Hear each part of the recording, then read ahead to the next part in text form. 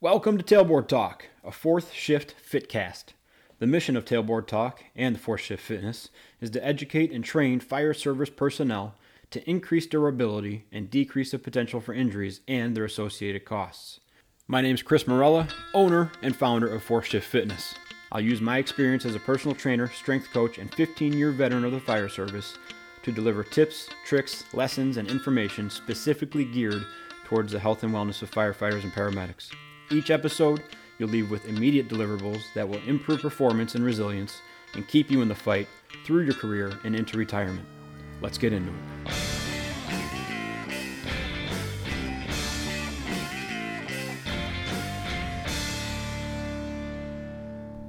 Hey, what's up, guys? Welcome back. Chris from Fourth Shift Fitness. This is Tailboard Talk, and today I'm coming from you live from the couch. Me and baby Sawyer sitting here. Mom went to the park with baby Nathan. So we got just enough time to squeeze out a quick episode. And if you're listening to this episode during the week of May 17th to 21st, you're listening during our Spring for Change week. We delayed, and then decided to put it together in a week that coincides with the California Mental Health Safety Stand Down. It also coincides with Ryan Maine's Run for Our Lives that's happening on the 22nd. So we're jamming it in the end of May here, 1 week long, and it's all about mental health. We're hitting the 4 pillars of Spring for Change. But for today, I wanted to talk about something that happened to me in the past year directly related to mental health. And it's that I reached out through our department's EAP program to look for specifically a counselor or a therapist. And I'm going to go into that story later on. I'm still pretty new in the process of working with that counselor and actually scheduling and going to appointments. I've been to a handful so far, but with the new baby, it kind of threw things for a loop. However, what I want to go through today is the process of working through EAP, because it's something that your department or your city or the area you work in might provide it for you. And it sounds like it should be simple. It sounds like, well, you just call them when you need help and then they help you. But I feel like that's just like saying, well, we just go in and put the fire out, right? We all know there's way more details that happen there. There's way more small tasks that happen.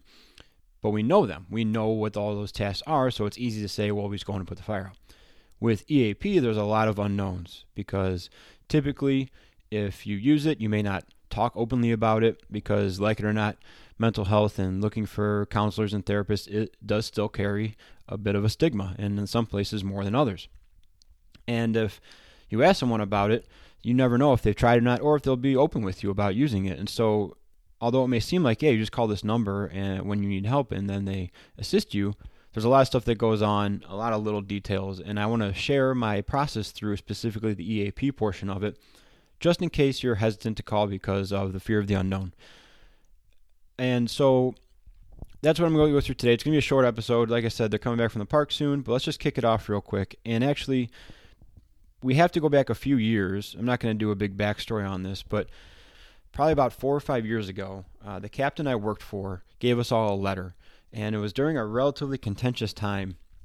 I think we were going through a contract negotiation. We were out of contract for a few years.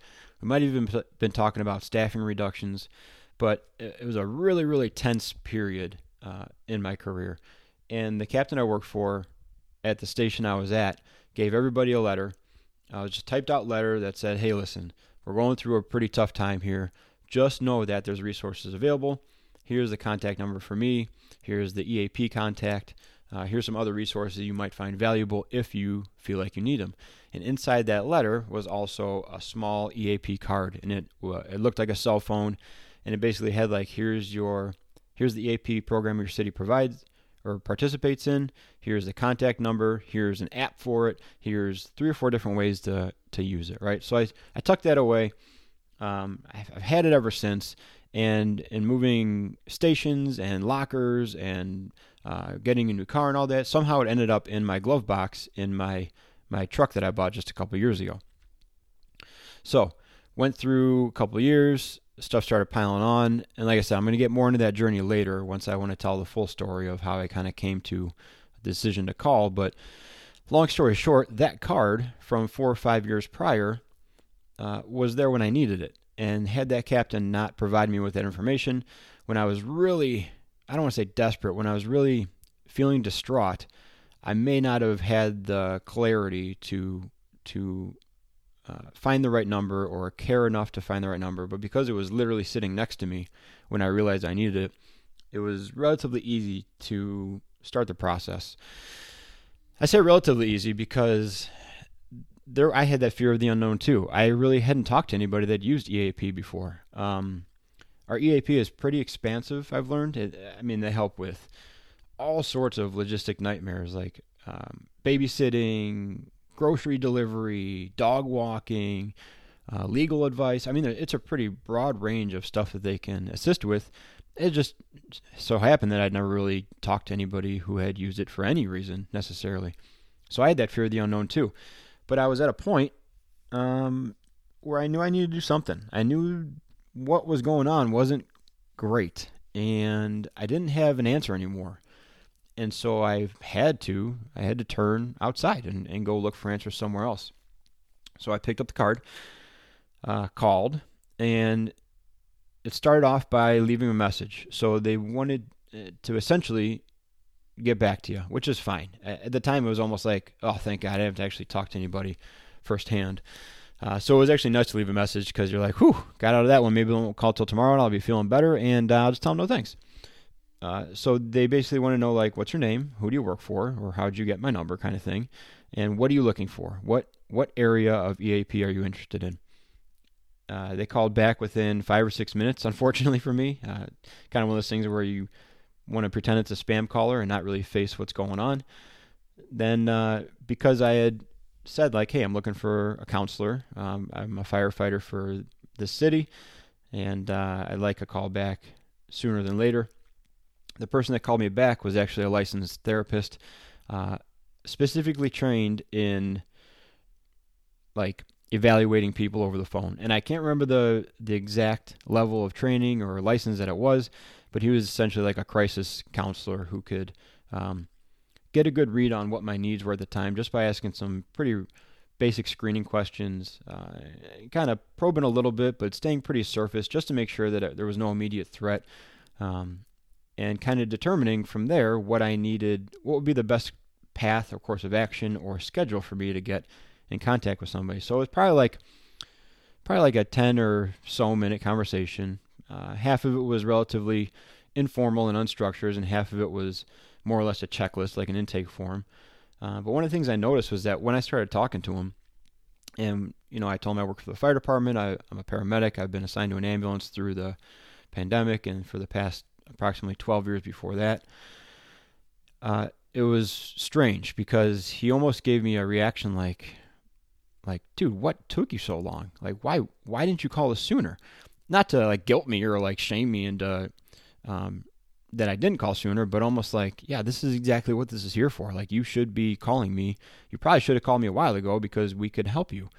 And that felt confusing, right? But I also felt kind of good because that let me put my faith in someone else who at least seemed like they had a little bit of experience with what was going to go on. And they understood maybe not necessarily exactly what I was dealing with from the career side, the profession side, but they understood the urgency and the demand for some sort of assistance. And I felt confident that they knew what to do. Like when we show up on a medic call or a fire call and we tell people like, well, we can handle this, we'll figure this out. He gave me that same reassurance. So it started with, like I said, leave a message, they'll get back to you. I'm pretty sure that was just because they were busy. I'm pretty sure if you call other times, you may just hook up with someone right away. Leave a message, get back to you. They called back very promptly, and then it was just a short, like I said, 10-minute conversation, screening questions. At the end of that, we tried to narrow down more or less what I wanted to focus on, or what I thought maybe I wanted to focus on, more or less where we thought my main stressors were coming from, and then we got to kind of decide if I thought that, and then he asked me a few questions like, what's more important to you? Getting help immediately or meeting with someone immediately, or shopping around a little bit, kind of testing the waters, and then sometime within the next week, set you up with someone? Or what's more important? Someone being close to your house or specialized in firefighters and paramedics? What's more important? Male or female? What's more important? And just had like 3 or 4 things to kind of narrow down what it was going to be. Wrapped up the conversation with him. He said, hey, it's a Friday. office is closed in the next 2 days, so what I'm going to do is submit all your information to our large pool of therapists, and they're going to get back to you, and I'll give you 3 or 4 to choose from, varying proximities to where you live and also what they're trained in, and you can decide. And that was nice too, because I got to kind of look, and originally I thought this would be good if I had someone that was really close to where I work because of a convenience thing. Turns out that wasn't the case, more or less, and there were some other reasons too, which, again, the other story, eventually we'll get into that, but essentially from there, what happened was you would respond back like, hey, I chose this person. I would like to try out a session with this person. You report that back to the coordinator, essentially, for your EAP. He would contact them. He sets up the appointment, and then you go to the appointment. And they tell you, like, right off the bat, like, listen, if you go to 1 or 2 sessions with this person and you're not digging it, like, stop. Definitely don't keep going to something you're not into. There's an endless list of providers in your area. Just let me know, and we'll hook you up with another one. And this is something that you'll have to figure out with your specific department or your city or whatever, is how many sessions they provide before it switches to insurance or switches to out-of-pocket. My department, I think, provides 6. And so you basically have 6 sessions to figure out if there's someone that you want to work with, or to rule it out, which is equally valuable, because then you know, okay, I need to go a different route to find someone. But at least in the meantime, you've been in front of 2 to 3 different people, and maybe you get an idea of what will help or what kind of personality or what kind of specific therapist or counselor you may like. So it was just like that. Set up my first meeting, coordinate through the coordinator, went to it. He gave me a call afterwards. Hey, you don't tell me anything about it, but do you want to continue with this specific person? I said yes. After the second one, I could kind of tell, like, man, maybe this person isn't for me. He called me again, or I think he emailed me again. I said I'd like to try another option. He sent me an entirely new list of 3 to 4 people because we revised the criteria a little bit, and then it was just the same process over again. Hey, I want to go to this person. Cool, I set up the appointment. Contact me back when you're going, and then go and report back. And it's just kind of that process until you essentially run out of your provided visits. Luckily, the second person I went to, I'm digging. I really like what's going on with that one. So I'm going to stick with that one. But they still provide your 6 visits. They still get you through 6 before it transfers over to either out-of-pocket or insurance. So that's a nice little benefit to know going into it, is that you have at least 6 sessions, or at least how many your department provides, to start making headway on this thing. And it's a lot like physical therapy or coaching or anything like that, where they might tell you, like, hey, we've identified kind of what's going on here. We're going to use up your 6 sessions, and if you feel like you need more, we can continue, but we're going to try to develop a plan, potentially, depending on, like I said, what you're coming in with and what you want to accomplish. We can try to develop a plan within these provided sessions to set you on for success. And so maybe we don't need to do like a long-term engagement type of thing. Maybe we can check in sporadically or a couple times throughout the year, or when you think you need it. But in these 6 sessions, I can give you the tools to be successful in the meantime. But again, that goes into finding the person you want to work with, finding the type of counselor or therapist that you're digging, that you want to show up for. Because let's be honest, sometimes showing up for yourself just isn't enough, right? You need a little bit outside influence once in a while. And so that's the basic gist of it. It sounds really obvious, right, that you call EAP and EAP helps you. But like I said, there's a lot of unknowns in that roadmap to actually showing up to your first appointment with a counselor or with a therapist. And so that's what I want to kind of share with you guys today, was just kind of what I experienced going through EAP. Because hopefully if you're on that verge of calling, if you think you might need help or you're not sure, but you're kind of one of those people like me where there's any excuse in the world not to do like extra work, or what you may think of as like busy work. Like that was my number one.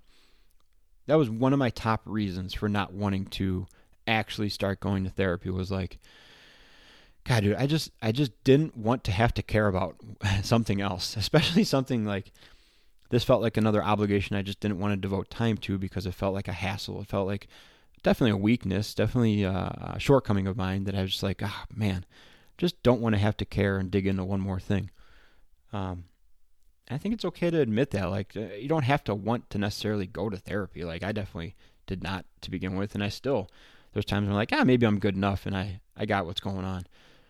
But when you find the right person, you see value in going back to them with different and new and exciting issues so they can help you figure them out. Anyways, I'm rambling on. The whole point of this thing was to give you a little bit of insight into the EAP process.